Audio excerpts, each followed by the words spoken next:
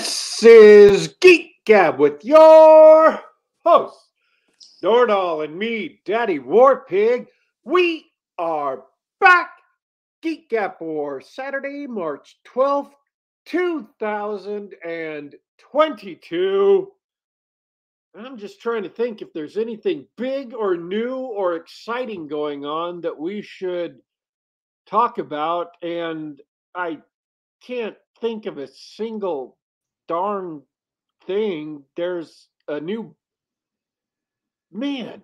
I just found out this week that there was like several movies that should have been big and new and exciting that just slipped right past. I mean, they'd come, they went into theaters, and they were gone, and they disappeared with hardly a blip. I blinked and I missed them, and nobody's talking about them anymore. Like big movies that would normally be like landmark events that were so crappy and so modern that nobody talks about them. Like there was a new James Bond. Do you even remember that? Oh, thank you for reminding me. You know, I've only seen one James Bond film and I regretted it. Really? Which one did you see? Skyfall. I've never been a James Bond guy. The whole phenomenon missed me. Just passed me by. Didn't like Skyfall? It was not good. That's not where you start. What can I say?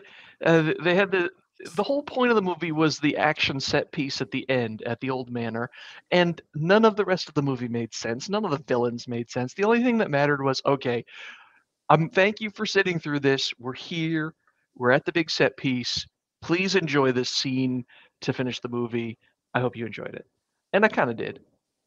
See, I thought Skyfall was one of the best of the Daniel Craig Bonds. But anyways, what is it? No Time to Die. I can't remember the name. No Spy for Tomorrow, something like that. Yeah.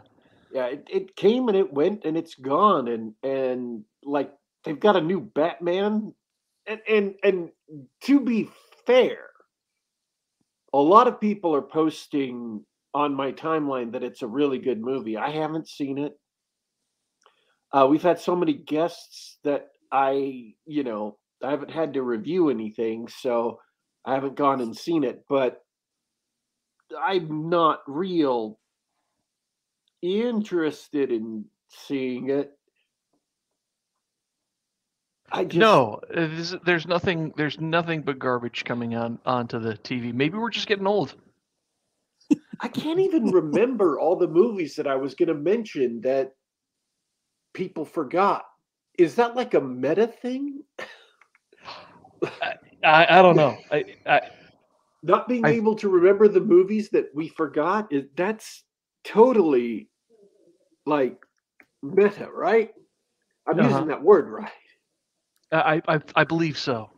I think Zuckerberg owns it now, though, right? Or at least he says he does. In fact, I just got an email. We've got to pay the royalties on it as soon as the show's over. That's what they're using the deep AI technology for, the language processing and AI. They're just trolling live streams in real time for copyright violations, so that they can sue for licensing fees and whatnot. Never mind that they don't actually own it yet, but they say they do. Yeah. How do you make a company? How do you make a company name or a product name out of something that was sort of in the vernacular?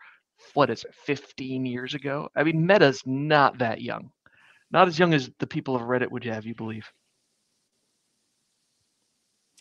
They just have lawyers. The new Pixar movie, the Groomer Pixar movie, is in the theaters, so that's awesome. I've been hanging around with the wrong people on the internet, so that term's entered into my vocabulary now. That's just great. Really? The what term? Groomer. Like Hans Gruber, played by Alan Rickman? Not Gruber, Groomer with an M. It sounds like Hans Gruber. Hans Gruber. All right, so tell me about the Gruber. What's the significance there? It's Red, the Pixar movie. It sexualizes children. Groomer. As an adult who grooms children. Good I don't know. grief. I don't know what you're talking about, Daddy Warpig. That was not in Die Hard at all. I don't remember that part. That is true. It wasn't in Die Hard. Because Die Hard was a good movie. What's the connection with Hans Gruber? I'm still not getting the connection. Yeah. Have we worn out the shtick yet? I'm trying to see. See, your problem is I'm holding this discussion with one half of my brain, and I'm still beating you.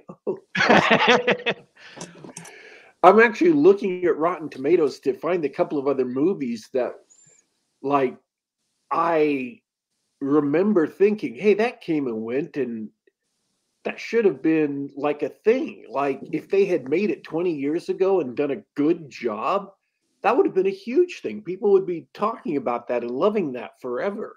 I mean, people are making fun of Bruce Willis because, speaking of Die Hard, they're making fun of Bruce Willis because they're remaking Firestarter?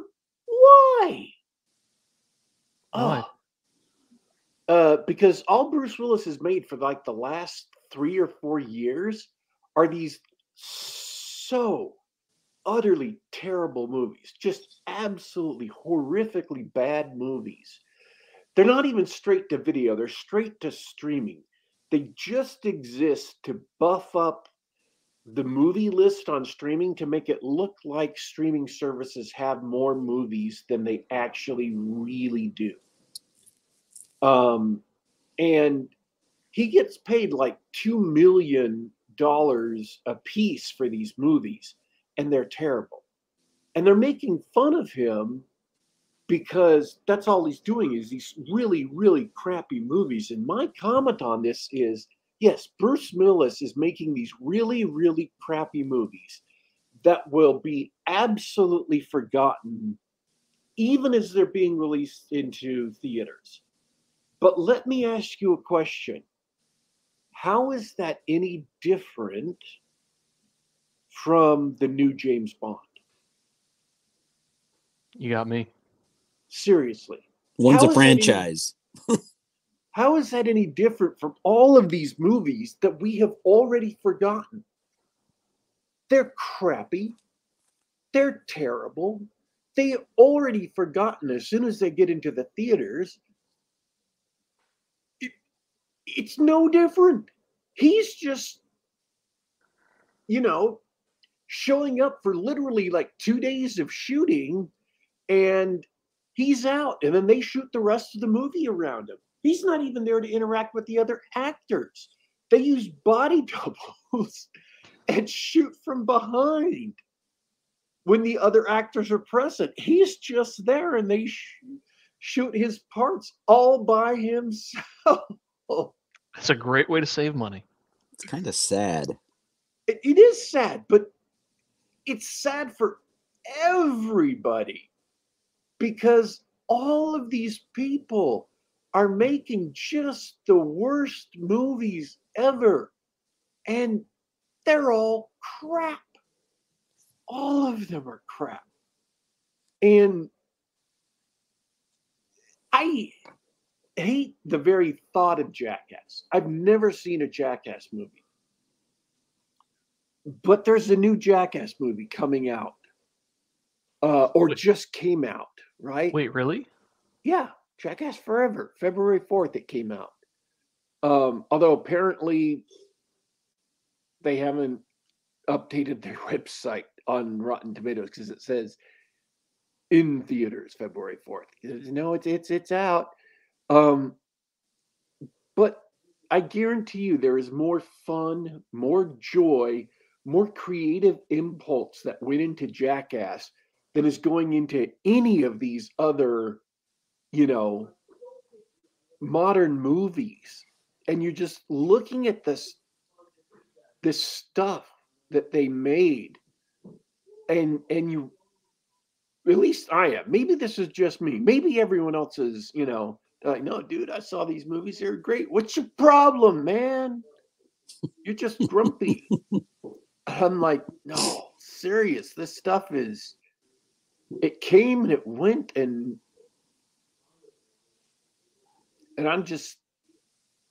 I'm baffled, absolutely baffled. Have you guys ever seen what was that movie with or the TV show that Mark Wahlberg produced, Entourage? You ever seen Entourage? My sister tried to get me to watch it, but I never have. Okay, there's a guy. Entourage is really loosely based on Mark Wahlberg's experience in Hollywood. So all the characters in Entourage are loosely based on real people in Mark Wahlberg's life. So there's a character in Entourage called Turtle. And Turtle's this kind of chubby guy who's a little bit of a loser. And the only reason he's successful at anything is because he's friends with the main character who's actually, a successful movie star. Turtle is based on a real person. And this real person is the guy who makes all these crappy movies with Bruce Willis. So, if you want to know how bad these movies are with Bruce Willis, if you've ever seen Entourage, just remember that these movies are being produced, and some of them scripted and some of them directed by Turtle. And here's how bad it's gotten in Hollywood. I'm going to say a name. You're going to wonder what the hell it's doing in this diatribe. Martin Scorsese. Okay. Martin Scorsese was trying to get a movie made, but he couldn't get the money for the movie.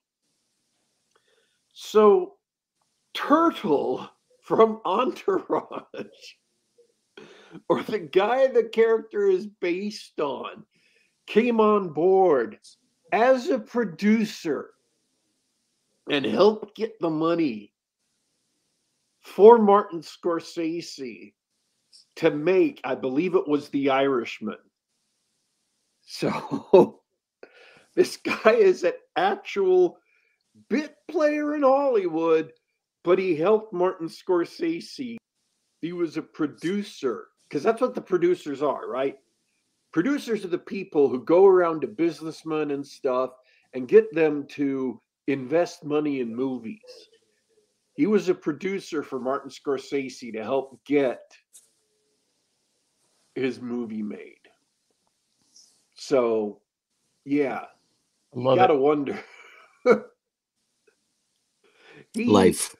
He's like, that kind of makes him legit in a certain way, which is sad. Does it? That's how I'll know I've made it. I mean, you can say now, I've made movies with Bruce Willis, and I've helped Martin Scorsese get a movie made. He's almost done. Impressive. That's impressive to go from being a loser to frickin', you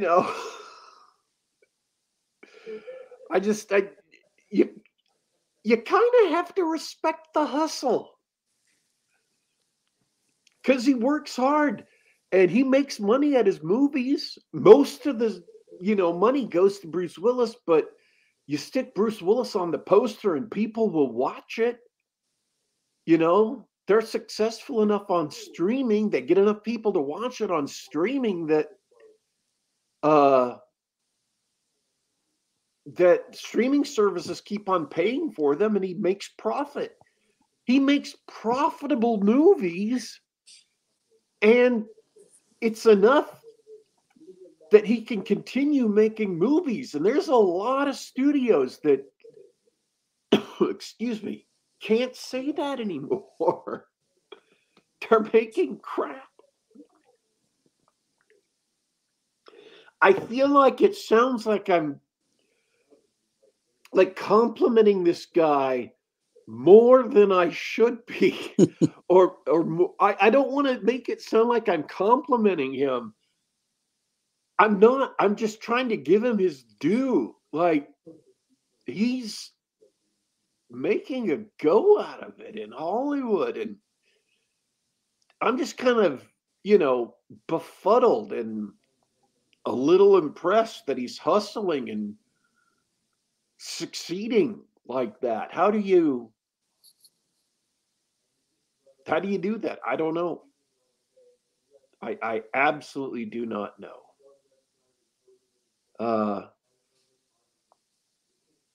All right, we've got our first moonlighting reference in chat. Judd Goswick, thank you so much. We have officially jumped the shark. I'd like to recommend, half-heartedly recommend something that has caught the attention of everybody else in the household. Amazon Prime has Jack Reacher series. They've got 8 or 9 episodes up right now, and from what I understand, the character is much truer to the character of the books, unlike Tom Cruise. And it's chock full of absolutely brutal violence and killing. So if you want to see that sort of ultra macho, and I saw a couple of scenes without shaky cam, that sort of, Bourne style violence. I heard it's pretty good. And I saw a couple of scenes. I saw a couple of violent scenes. I thought they were all right. So that's my half-hearted. If you want something that's not crap, give it a try. You might like it. You might not. Unlike, say, whatever the latest Bond is, where you're not gonna like it. That's all I got in my life this week. I planted some trees and life is good, except for at work when I made a couple of mistakes, and long story short, I've got 2 barely usable laptops in front of me. Yeah. I sat down and joined the Trollopolis campaign for the first time this week, so that was cool. Oh, tell me about it. What'd you do? So, yeah, actually, I had a huge impact in the first session completely by accident. We were wandering off on a road to a dungeon to go do dungeoneering. And I thought, cool, we'll do dungeoneering. That's great. And we passed by a group of clerics off to establish a village. This domain level play, right? The domain player of this area was going to go settle a place and set up a little village. And he had a patriarch, an 8th level cleric, and his entourage, and a bunch of villagers and soldiers. And we were just wandering by, and all the other players were just gonna, let him pass and not do anything. And I thought, wait a second, this is an opportunity, because we didn't have a cleric in the party. So I went up to the patriarch and I said, hey, we're going to this dungeon and there's evil and it's scourging the land. And, would you, maybe just pass along the word to some people, and if there's anybody who wants to come and help us smite evil in the church, they can come and join us, and we'd be more than happy to have them along. My character has a 12 charisma, so in AD&D that's nothing. You don't get any bonuses for charisma until it's like up to 15. It's very, very different from 3rd edition. And so the DM rolled a reaction check, and he went over, the patriarch, the 8th level cleric, and talked to one of his 4 2nd level clerics, and then he rolled a reaction check for the 2nd level cleric, and he rolled a 00, which is 100. Yes, the absolute best reaction check you can get. And so the 2nd level cleric, the adept, was so excited about this idea of going adventuring and so happy I had asked him. He came running over to the party immediately and just joined us right away. So this party of 6 first level adventurers suddenly had a 2nd level cleric along. We didn't need his healing at all that entire adventure, because the only 2 characters who got hurt were instantly killed by poison. Oh, no. But we had a cleric along, and he was actually useful in combat, and it was a fun dungeon jump. We got into the first room, we opened the door, there were, I think, 10 or 12 giant spiders who came boiling out, and we lost 2 party members, and they were trying to throw burning oil on the giant spiders, and there was books on a table. We had an illusionist along who, this had been the lair of an illusionist, and he was hoping that those were books of lore so he could get some spells to, make his spell selection more robust. And so he's like, no, don't set the room on fire. So the magic user went to throw flaming oil on the spiders and missed and lit up the body of the dwarf. Who was dead already. So that didn't manage to crisp a couple of the spiders. So we went into a fighting retreat outside where we could spread out. We were in a 5-foot wide corridor. And so only one person could fight the spiders, and we were getting eaten one by one. And so we pulled back outside where I was rear guard, my fighter was, and so was the cleric. And so when we spread out, so the guys with missile weapons could engage with missile, and I could finally get up into melee, we smashed them. And then the cleric ran back inside because he was so excited about adventuring. He wanted to, he saw a couple of spiders and wanted to kill them himself. And our weeb Bushy shot 2 arrows past him and killed the last 2 spiders so he wouldn't get poisoned and die.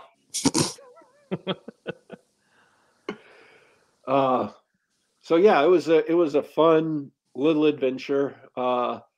We got one room into the dungeon before having to retreat. And then on our way back, we ran into a huge crowd of trollops.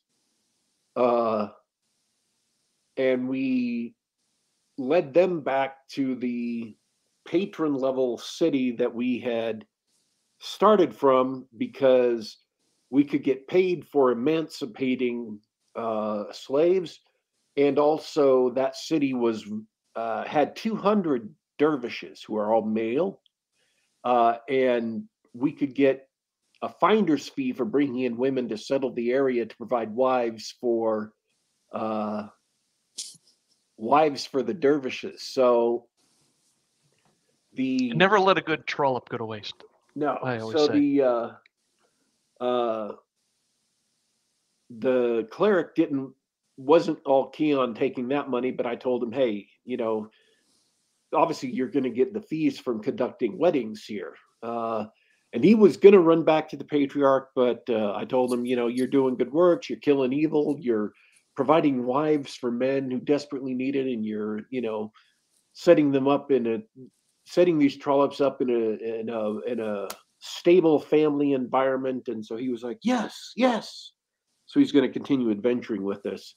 And I'll be honest, as a player, my thinking was, my character's a good Catholic boy, but as a player, I'm thinking, you know what? First level AD&D characters die so quickly. So quickly. And if my fighter got killed, at least I could play the cleric. So that was my thought. I've been investing time in fastest way to level 2 I've ever heard of. Absolutely brilliant.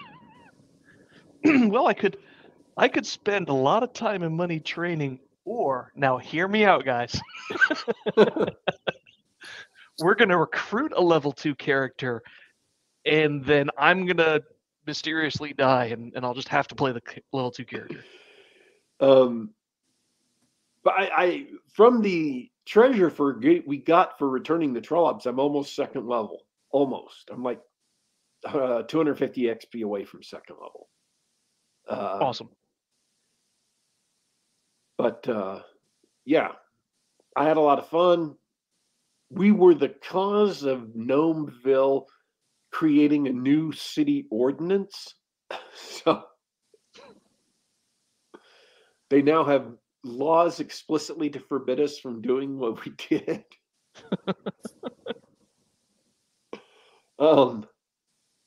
And yeah, so it was a fun session,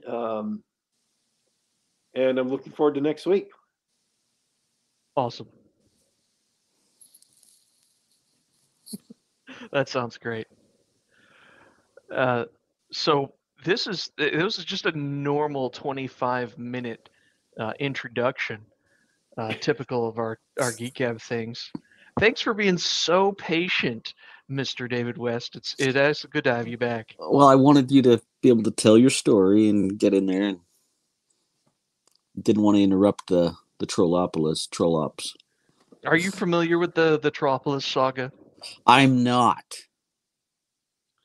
Well, I'll explain it to you because now you serve as a perfect audience surrogate for anybody listening who is not familiar.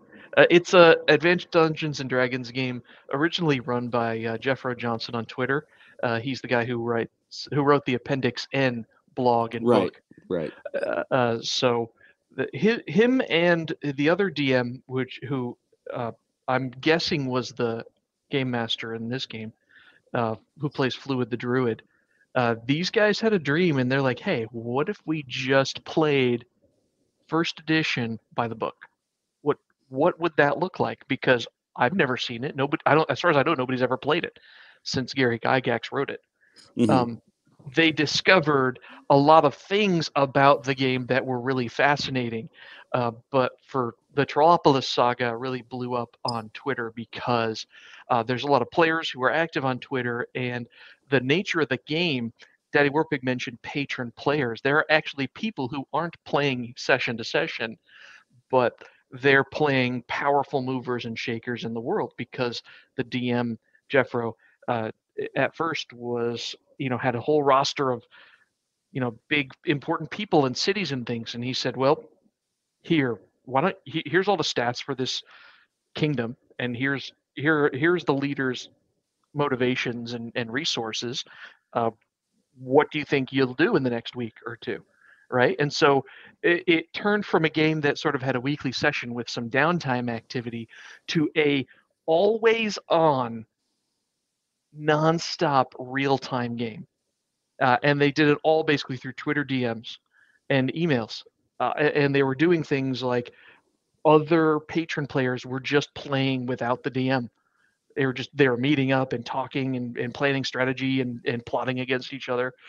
So that's the milieu under which in which Daddy Warpig was thrust. And so yeah, when he said, "Oh, we sent a message to this guy," not only did he recruit the cleric, but I'm sure that the player who controlled that army of clerics was notified, "Oh, by the way, you lost one cleric, but you got this message," right? It's hilarious. It's fascinating. If you're still on Twitter, I'm off Twitter. I'm done with that noise. But if you're on Twitter, follow hashtag BroSR or hashtag Trollopolis, or just find Jeffro's account. I've seen that, but I didn't realize what it was. The BroSR is a community that formed around that idea because, and I'm not doing it justice because that'll take another 20 minutes, but the things they discovered about that game, they found an extremely fun and satisfying game. It's a great way to play. And so they're just having fun spreading the word on Twitter.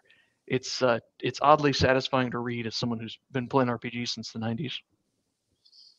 Cool. Yeah, I'd seen that, but I wasn't aware that it was this ongoing online game. It's crazy. Absolutely crazy. I played a patron for a couple of months. I stopped playing when I get distracted with home life, but it's great. It's super fun. That said, I'm not good at I said in the green room, I was like, I'm not introducing nothing today. I'm not introducing nothing. You've been on the show before. It's good to have you back. Could you tell everybody what you're about? I'm David J. West. I write weird westerns and sword and sorcery. I have to get the stories in my head out onto paper and share them so that they can get out of my head. It's like if I don't do something with them, they're going to just keep talking to me. So keep writing, keep putting stuff out there.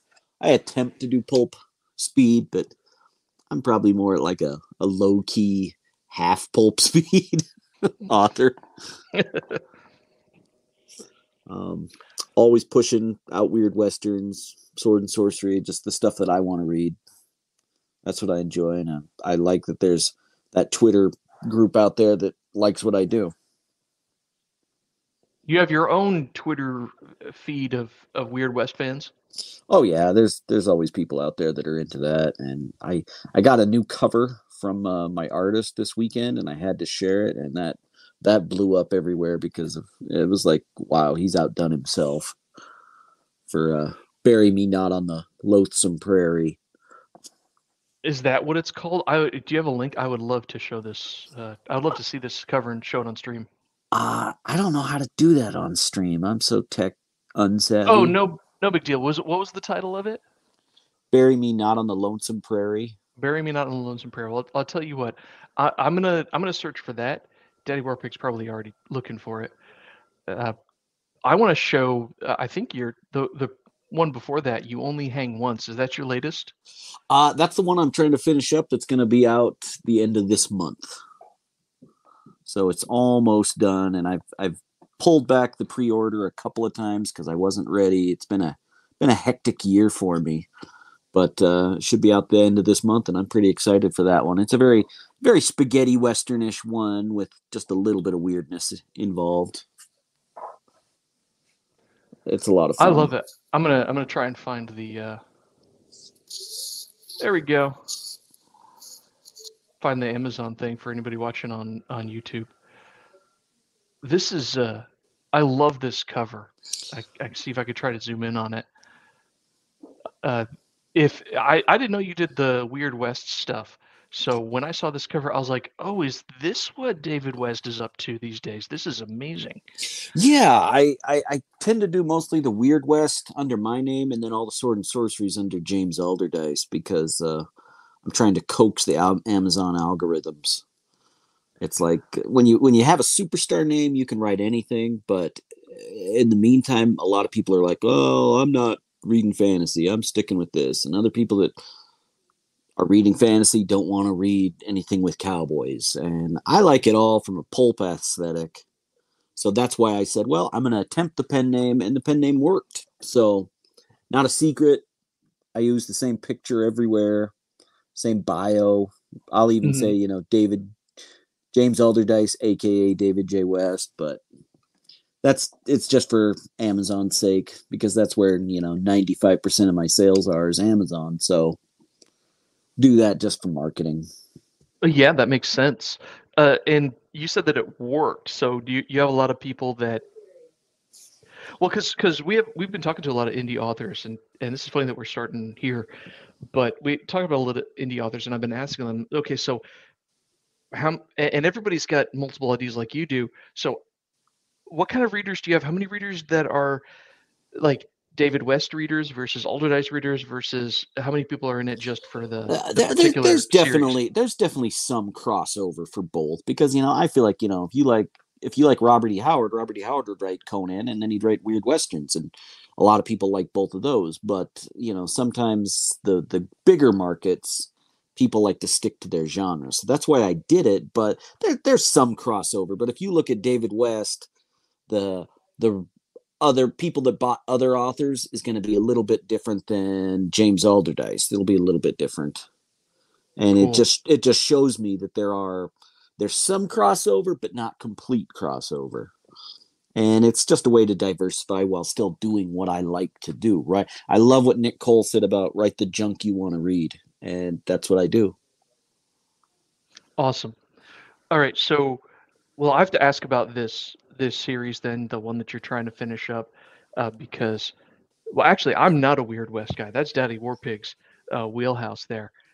But I am curious. That's why I mentioned the covers, because the covers make me go, okay, I need to know more about this series.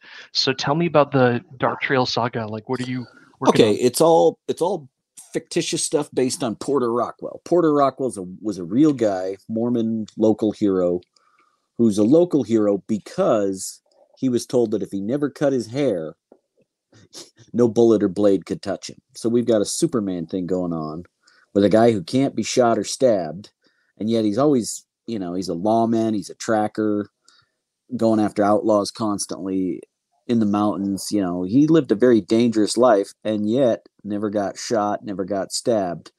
And I have so much fun trying to come up with stories and figuring out what was his kryptonite here. Awesome. How does he get into danger if he can't get shot or stabbed in the Old West dealing with bandits and everything else? So I have a lot of fun with that. And I try to use a lot of real historical stuff. And then I just play with the what if. There's a skinwalker here. There's the Bear Lake Monster. There's these terrible bandits. And I love the old spaghetti westerns. And so it's got a very good, the bad, and the ugly vibe to it, where I play a little fast and loose with speed and distance sometimes, but have a lot of fun just throwing out danger and having colorful characters. It's a lot of fun to have those weird gunfighter elements and monsters, local legends. I love local legends and just finding out, well, people say that there was a water babies here that would drown people if you got too close, I love playing with that. In fact, I have a friend that just released a book for Beehive State Monsters, and he asked me to do the foreword, and I had a lot of fun with that. And when I read the book, I'm like, oh man, he's got some new stories I hadn't heard yet about a serpent temple in the Henry Mountains. That's coming up. And that's what inspired me to start doing my outlines for Bury Me Not on the Lonesome Prairie, as some not used too much Cthulian elder god Yig, a snake god, that I'm going to use for that one, since it's supposed to be a serpent temple in the Henry Mountains. I don't know if Daddy Warpig knows where the Henry Mountains are or not, down towards Hanksville and stuff. Well, I'd like to know myself. I did live in Utah for maybe 9 years, enough to get involved with this character over here, Daddy Warpig. But I never knew anything about sort of the legends or much of the history. So, what sort of local monsters and legends live in Utah mythology? Oh, there's definitely the Bigfoot. People are seeing Bigfoot all over in the mountains every now and again. There was an interesting sighting up Provo Canyon just day after New Year's a couple years ago. And we've got a handful of lake monsters, dogmen, skinwalkers. I'm especially entranced by skinwalkers. I've never seen one, but I've heard so many stories that makes me think there's something to that, like a big wolf ran in front of the road in front of my wife's car when she was down in the desert, and it's like it ran right in front of her, like it wanted to almost get hit. It could have waited. There's nobody else on the road, but ran right in front of her just so she'd see it and freak out. Oh boy. And then whenever I can convince one of my Indian friends to tell me skinwalker stories, they've always got one. Always got one. It's amazing. And there's always some creepy things like little people. There's always more lost ruins. I love finding out about that stuff. That's the cover. Yeah, that blew me away. I love that cover. Found it. I'm like, That's amazing. Carter Reed, you have outdone yourself. Yeah, huge cloud that looks like a serpent. It's very ominous. Yeah. And the nice thing about it for a horror novel is it's daylight. It's not even night. We got the ominous, horrible thing in broad daylight. I love that. Well, yeah, but you can't paint a desert traveler scene without the sun on the red rocks of Utah. Yeah, so I had to go with that. And I'm like, oh wow, I gotta live up to this cover. But I'm hoping to get that out in a few more months. I gotta jump in, Emmett Fitzhume. Been a fan of the Weird West since High Plains Drifter. Yes, that's actually my favorite of them. Emmett Fitzhume, I love that. 80s movies are my jam, so I totally get the Spies Like Us reference. Is that a reference? You're the first. You're the first one to get that the name is a reference. I had no idea. Yeah, it's Dan Aykroyd's character. But yeah, High Plains Drifter, my favorite of the Clint Eastwood movies. Yeah, I dig those. There's so many good ones, and I like to bring that flavor to my westerns. The stoic, not quite a man with no name, but almost. Comes to town, sets things to right. A little bit grittier than maybe he needs to, but still gets it done. Sure. It's a classic formula. I love a good Western. They don't really make them much anymore. I'm talking like movies specifically. Oh, they don't. Everything's like you were talking earlier. Everything's a retread, and it's because they don't have the desire to do something original and crazy anymore. So it's like they got to keep. Let's just put the cart before the horse and say that we're doing this right. Well, it's not creating anything that people really are going, wow, can you believe they did this? Unless it's the special effects. Well, I'm going to put you on the spot then, because I'm not too familiar with some of the tropes that you're playing with. What makes your Weird West interesting? What makes it superior to whatever retreaded direct they're coming out with? I just like to think that I'm still finding surprises. I'm going where the muse takes me sometimes, and sometimes that's going to surprise you where, how did that happen? That person just up and died. This person is going to get hung. This person turns out to be a traitor. I love the formula where there's still going to be some way out of left field surprises, but we're sticking with some of the basic tropes in the genre of the Old West. The hero comes to town, you got your villains. And I think sometimes when you go paint by the numbers too much, people know exactly what's going to happen. And it's a fine line to give people what they want and yet still surprise them with something a little bit new. It's a fine line. It's hard to describe, but that's why I don't have any faith in Hollywood anymore. They're not doing that. And I think fiction writers, where we're writing the books, we've got a little bit more leeway to come up with something different, to come up with something new. And sorry, I have to get power. I realize my phone's about to die, but I got it. We've got a little bit more leeway with a book to try some tangents, to be experimental.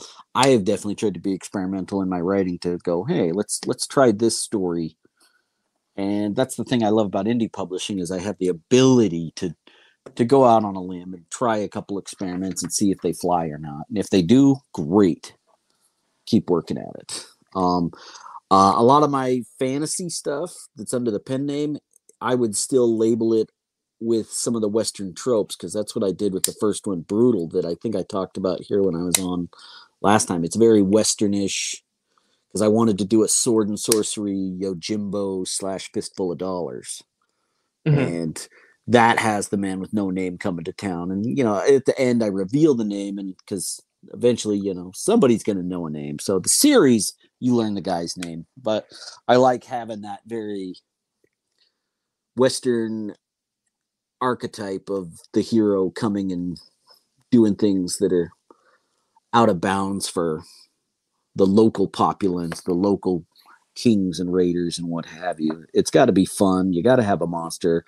Conan really appeals to me. Hellboy, Outlaw Josie Wales, all of those types of characters to me are so much fun that I have to keep revisiting them, even if it's, with different masks and names.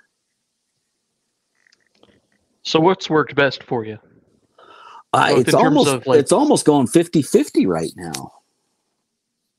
And so that's kind of fun, doing weird Westerns and sword and sorcery. Well, I mean, I don't think there's any, at least my perception is that there's a massive audience for sword and sorcery. Yeah, it's been growing. For sure it's been growing. And there's so many new people out there writing it, publishing it. It's great. I've caught your last couple episodes talking with Dave Martell from Bizarre Archives and things, and people are hungry for just a good, entertaining story. Don't want to get preached at, don't want to get told what the 50 most worthy fantasy novels are that are Drac. Just want to have fun. Oh, yeah, thanks for bringing up the Biz Archives. Do you ever do any short fiction or anything? I've done a lot of short fiction, so that's if you're looking at my author pages, a lot of those might just be novellas or short stories. So it's just a medium that I like. It's like novels sell better, but I still enjoy shorts so much that I still like writing them, putting them out there, and giving them to outfits like Story Hack and things. I'm just going to stare at this cover for a second. Is it Yeah, mesmerizing? It is. Yeah, I mean, it's the serpent's eyes. I think if you looked at my eyes right now, they'd be little spirals. Don't get me wrong. I don't want people to think that, you know, I'm dissing the cover. It's an awesome cover. I am absolutely think it's great. It's just spectacular. I love it. Well, I contracted him because sometimes you have to plan these things out in advance. And the original thing was he was going to have this Cthulian looking face facing down at the cowboy above the town. And I said, you know what? For this one, I think I'm going to use Yig. So can you make it serpent-like instead? And he's like, oh, yeah, I can do that. Great. And I'm so happy with it. I mean, the thing that really struck me that I really liked about it is it looks like a rattlesnake. Yeah. And I thought, without knowing anything about the book, because I didn't know anything about the book, I thought a monster Western with a rattlesnake head floating in the sky above a town. I'm like, that's just sold right there. That's money, baby. That is just awesome. You know, yeah, because the rattlesnake is such an American icon, so it just sticks with the Western theme. Yeah, exactly. I'm like, oh, sold all over that. So yeah, I was applauding that cover from the moment I saw it. I'm like, giant rattlesnake monster over a city. Yeah, that's the West right there. Yeah, like, I'm already stacking cash up just seeing that.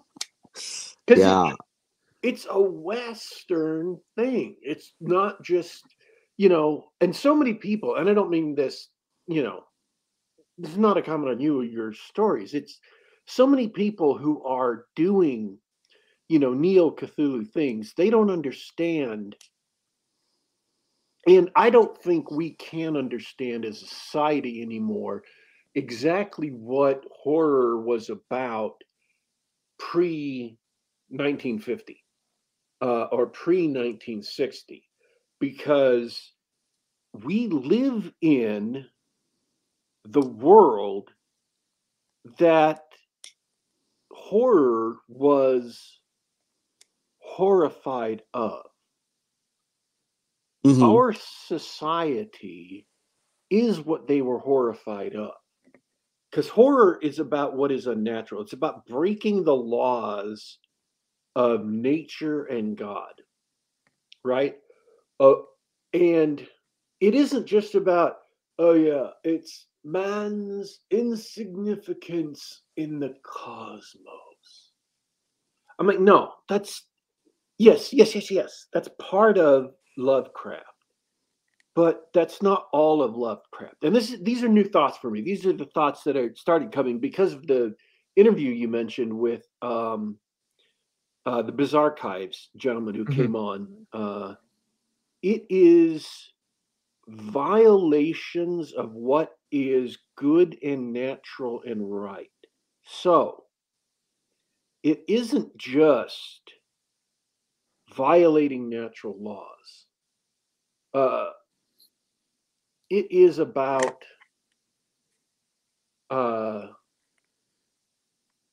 living in a place where the rules no longer apply. And we live in a society where all the rules have been torn down. In our lifetime. Yeah. All the rules have been swept away. And new and crazy rules are being rewritten every week. We live in the, you know, time of chaos. We have descended into and I'm trying to think of the term that Joseph W. Campbell uses in The Hero's Journey. We've descended into the underground. We've descended into the dungeon, to the chaos, into the darkness and night, and there are no rules. We are currently living through the times that used to be horror, right? Mm-hmm. When Carmilla, which is the original vampire novel, was about a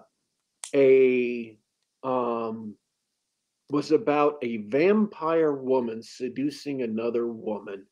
And the reason why that was horrifying was because that was a violation of moral law and a violation of natural law. And these were, strong, high, walls. They weren't, and nowadays that is such a common thing that there's no concept of that being a natural law. And so when people put Cthulhu on books, it's just kind of this generic thing, and it's very, very rarely scary because they don't even know why it was scary then. They don't even understand why Cthulhu was scary, why the cults were scary. And far too many of the things just aren't even scary anymore, like cannibals. They're not scary anymore to people because it gets used and overused. Why would it? It's just so much of it is just copy and paste for the monsters. And if you would put like Cthulhu himself, just like the picture with tentacles, it wouldn't be evocative. It would just be another book cover, like all of these, modern repetitive people who are using Cthulhu without understanding it, like Lovecraft Country, or on and on and on. Well, that was one thing. I haven't even read it or watched the show because I was like, oh, you're going to be subversive and subvert expectations. Yeah, sure you are. So I'm dubious at that claim from the bigger commercial side, which is why I lean more indie, because that's the people that are innovating. But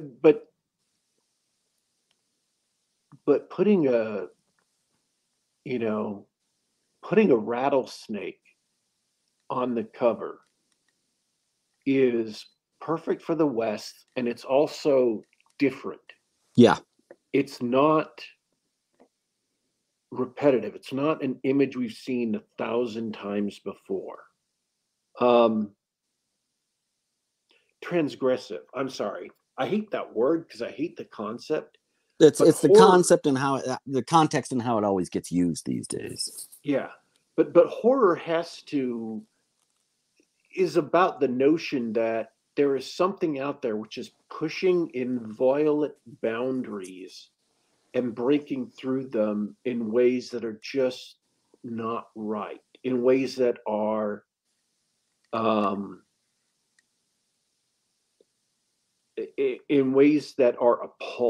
in ways that are, it's not just about fear. And I feel like we've lost that as, again, we've come through the 1960s in which all of the rules that used to be inviolate have been thrown down and burned. When all the law books have been burned and all the laws have been overthrown, and you're born in, the aftermath of that apocalypse, how do you find violating the law scary? It's outside your door.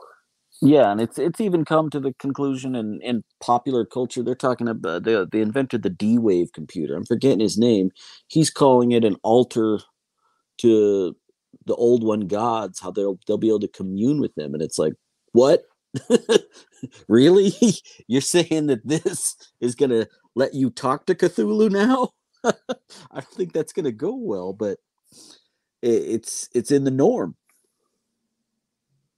So yeah, this is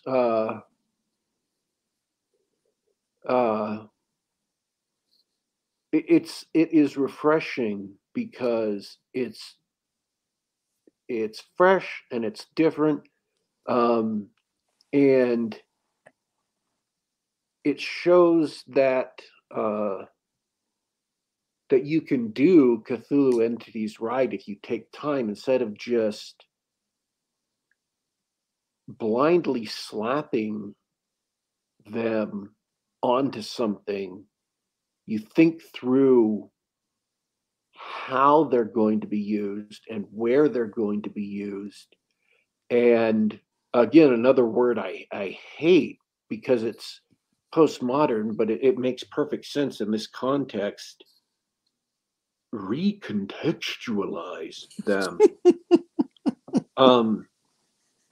But you know, I'm going to pronounce this wrong, but Yelith. But take that serpent, and it's in the Old West, so of course it's going to be an Old Western icon, right? Mm-hmm. And so if you're going to use entities and stuff, use one that can fit in the Old West and put them in a kind of flavor so it'll fit there. Yeah. Instead of just, you know, throwing them in. You know, you can use the Hounds of Tindalos, or something similar that you come up with, but change them enough so that they fit into your specific story, the way that you're going to use them. Mm-hmm. It's not about being doctrinaire. See, the entire point of Yog Sotha 3 was that there was no canon, there was no Bible, there was no list of rules that you were supposed to follow. Everyone just borrowed bits and pieces that they liked, and it was all different from author to author and story to story. H.P. Lovecraft was not trying to build a shared universe. He was not trying to build a continuity. He was just writing cool stuff, story to story, and he wasn't trying to make sure each story fit together. Right. And so when Robert E. Howard borrowed stuff for a Conan story that was what we would call Cthulhu-esque nowadays, or Lovecraftian, he just did his own thing, and it kind of fit with the mythos, but there wasn't a mythos. The entire notion of a mythos is alien and wrong to Cthulhu. So if you're going to borrow stuff from Cthulhu, don't worry about it being doctrinaire. Don't worry about it fitting. Do it so that it makes sense in your story and it echoes with it. Change it so that it fits with your story. And the only defense for it is that you do it right, that you do something good. Mm-hmm. That's the mission. In a nutshell. Forgive me, my allergies just blew up. It's almost that time. But yeah, you hit on a really good point just as far as the cover goes. I'm not going to go deeper into the surface because you went deep enough. Well, But I know you yeah. don't read enough, John. Oh, wow. All right. Get your shots in, guys. It's the rattlesnake as part of the image is genius for all the reasons Daddy Warpig went over. I love your little tirade is the first word that comes to mind, but that's not what I mean. I love all your little we call spots. them rants. Rants on things like that. I love those. That's what they're here for. Oh, speaking of short fiction, you got a fan in the chat. Paul says he loves your story in Pulp Rock. Yep, that just came out. It was a lot of fun to get to be a part of that. That was a good little collection. No, we haven't talked about that. What is pulp rock? Pulp rock was put together by Alexander Helene, if I'm pronouncing that right, and he had the idea of all of us pulp writers that are inspired by rock to give him a story for the anthology. And with mine, I decided I'd do a Porter story, and I had to have it music themed, and I just wanted to run it out there. But we've got there's like 8 of us out there: J.D. Cowan, John De La Rose.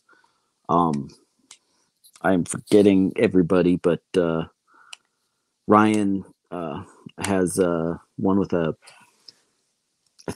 orcish bard. He's got the big green face on the cover. And it's an amazing collection that just came out, and I'm excited to be a part of it because I love that we're still getting these cool anthologies coming out every now and again by people who just love to do that. And I've been thinking I need to put together an anthology one of these days of stuff that I love, because these other ones that my friends are doing are just great. What a cool idea.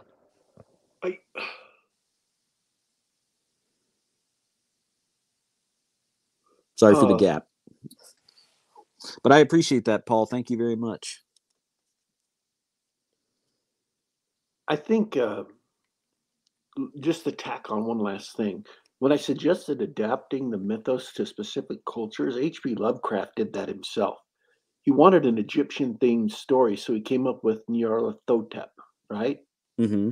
And it's not like he invented an entire huge Egyptian pantheon for the mythos. He just had Nyarlathotep. So you don't have to write what you need for your story, adapt it for your story, adapt the themes and think it through. And you don't have to worry about going nuts and inventing more than you need for this specific novel or this specific story or whatever, because you will be doing exactly what H.P. Lovecraft did.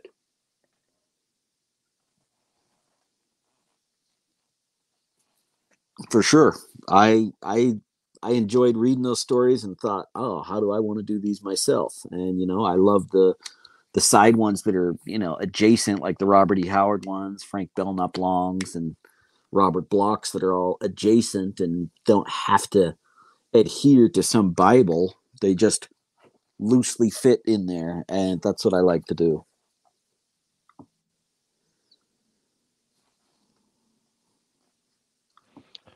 All right.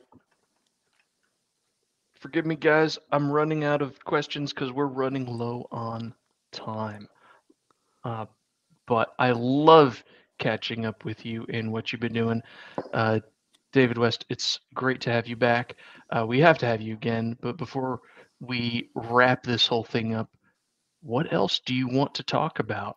Any other questions or books or anything you want to bring up? Did we mention the sale? Yeah, I'm doing a big sword and sorcery sale on the Brutal series. So it's like books 1, 2, and the last one that's out so far, 9, are all marked down to 99 cents, just because I'm trying to do a big promotion this weekend, seeing how it goes with first, second, and last. I think I learned about trying to see what happens with selling the last from Brian Niemeyer. I'm like, that's a good idea. I'm going to try that. Let me share that screen if I could for everybody hanging out on YouTube. So once again, you're not just doing Wild West stuff. That's the stuff that you're working on right now, but you can also get Brutal sword and sorcery stuff. All that's on sale right now. Yep. I love it. I love it when people have so many different interests. They're all just rolling at the same time. Oh yeah, it's a hodgepodge, and it's like, got to focus on this one, then got to go focus on that one, back and forth, and it helps keep things fresh. All right, and your homework is your and everybody else's homework is to check out Bro SR and Trollopolis on Twitter. Absolutely. Heck yeah. Daddy Warpig, any last questions or anything before we wrap up? No, there is a session report on the Trollopolis session on Jeff Rowe's blog, and I popped in a comment that added some more specific details to it. So underneath it to fill in some of the gaps. So that's all on Twitter. If you follow Jeff Rowe, Cool. I mean, the link to it and everything's on Twitter. I don't know. Sounds good. I think I love the horror genre. I think the horror genre is dealing with the unnatural and the macabre and the all of that stuff. Horror is not just about keeping people scared all the time. And I'm not sure where that meme came from, but that's not all that it's about. And I'm not sure that's even the chief aspect of horror. And somehow I think maybe that because we lost what everything else in horror was about during the 60s, that's what we came to just think of it, because that's all we had left of horror. And like the pulp revolution is doing for science fiction and fantasy, I would really like to someday see or be involved with something to revitalize horror, to bring back some of those other things that horror can do or is supposed to do besides just scaring people. Well, I've heard it called the most moral of the genres, and I found that really interesting. Yeah. And the thing is, I've seen horror, or people writing horror today who are trying to substitute modern morality for classic morality and make horror out of that. And it just doesn't work because it's too abstract and intellectualized. I mean,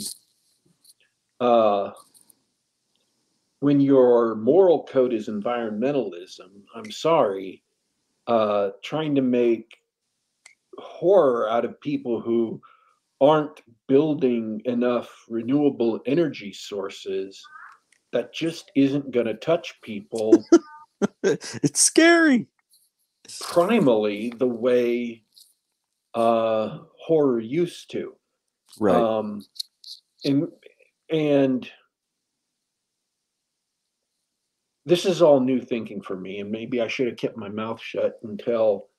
No, I love the rants. I love the rants. Hey, a half-baked rant is better than no rant at all. But yeah, I think horror deserves to be respected more than it is. And I think it deserves to be enjoyed more than it is, because horror is just another form of adventure story. And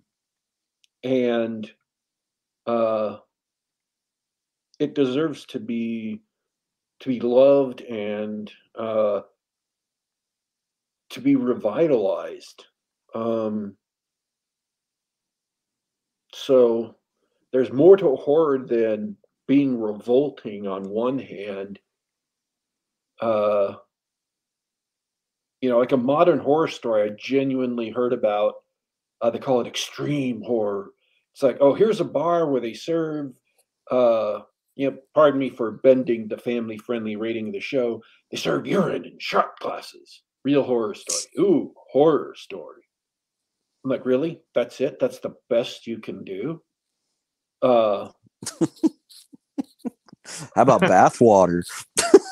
Yeah, I mean, I'm like, reality's already left that behind. I mean, come on. That's not horror anyway. That's just revolting. I don't know. I feel like when people lost their moral compass, they lost their ability to tell good or great horror, because they don't know anymore properly formulated moral code is not something artificially imposed on a person. It's something that recognizes at its fundamental core what a person actually is and what is healthy and unhealthy for that person, and codifies those things in a conscious way. So we can say, these actions damage you emotionally, mentally, and spiritually. And horror is about what happens when there are entities that live in violation of that, or when people violate that. Mm-hmm. And I'm not saying that's the entirety of it, but that is at its core a large part of what horror is. And so if you don't live a properly constituted moral code, or you've rejected a properly constituted moral code and substituted an artificial one for it, a moral code that doesn't recognize those things, or that inverts those things, that says good is evil and evil is good, you can neither understand horror nor can you write horror except through blood and guts and monsters, just the most basic, shallowest parts of it. Cups of And urine. they will. When And when the ultimate truth is, materialism, when your body or your life is the worst thing that you can lose, that makes for pretty shallow horror. So I think a lot of what we have lost is the ability to tap into eternal moving horror, because we have lost contact with moral codes that really do describe, and I'm talking just broadly as a society, not every individual in the society, to describe what people are. So yeah, I would really love to see a revitalized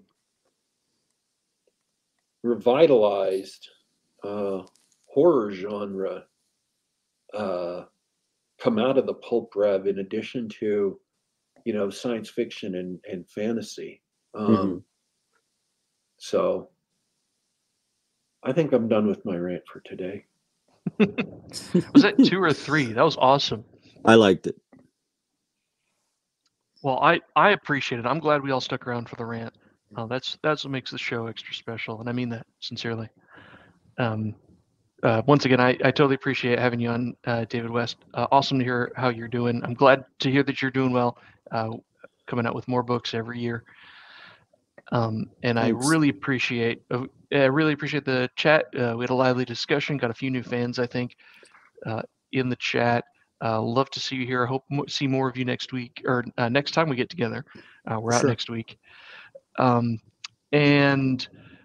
I hope everybody listening later really enjoyed the discussion and the rants, and takes a closer look at your books. But I am done for this week. Daddy Warpig, take it away. All right. Again, thanks everyone coming. We've had a quite jump in chat today. Everybody's been busy. So if you didn't catch us live, please come and listen later. And youtube.com/geekgab. That's youtube.com/geekgab. And you can at least check out the chat if you couldn't come and participate. I know there are fans of the show who live in time zones vastly dispersed from what we would consider, live. So they can't listen live, but we do welcome you to come and read through the chat and listen to the show. And if you can't, if you want to check out the show on other places, we're available on the Google Play Store, on SoundCloud.com and on the Apple iTunes Store. Just do a search for Geek Gab. You can subscribe and listen to us on the device of your choice. We are signing out for today, but don't you worry, don't you fret. We will be back.